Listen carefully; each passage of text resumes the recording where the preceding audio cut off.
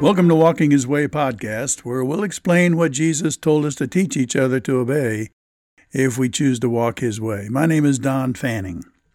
If we live in another country, we have an official position. We have to know pretty much the position of our country and be willing to defend it against all kinds of different opinions. That's exactly the position that a Christian finds themselves in. How should we then live?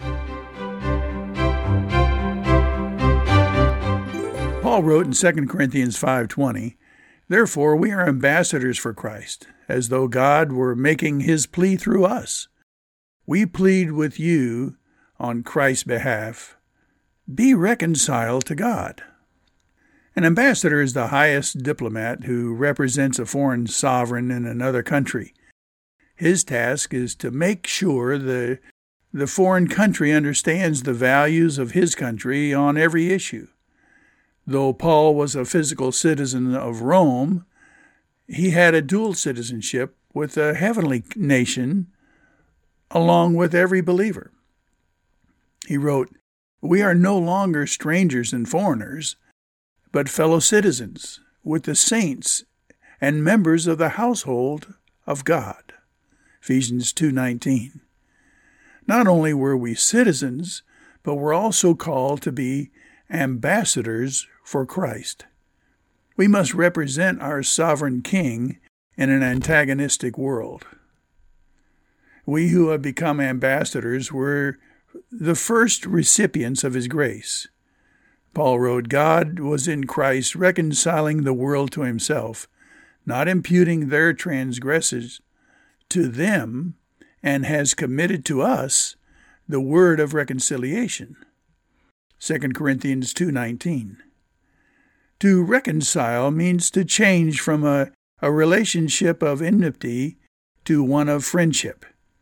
When one of the two parties is the holy God, who is so horribly offended by our sinfulness that only the physical death of the God-man Jesus Christ could appease His wrath against our sin, the value of this reconciliation becomes exponentially greater.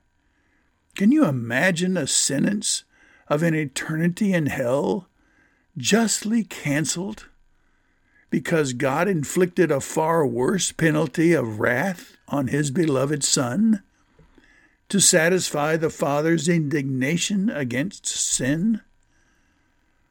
Now God is just and willing to forgive all sins because the debt has been paid for all who want it.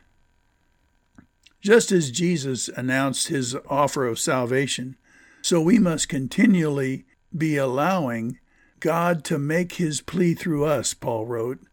He might reconcile them both, that is, Gentiles and Jews, to God in one body through the cross, thereby putting to death the enmity. And He came and preached peace to you who were afar off, and to those who were near. Ephesians 2:17. This is what He is all about. He wants to tell everybody what He did on the cross. He wrote, "For this is good and acceptable in the sight of God our Savior." 1 Timothy 2:3.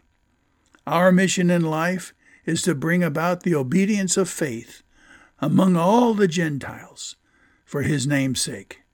Romans 1, verse 5. What a purpose in life. Pray like this: Heavenly Father, please make me aware of the sins I need to confess to You. I desire to be used as Your ambassador to take the gospel to all the world.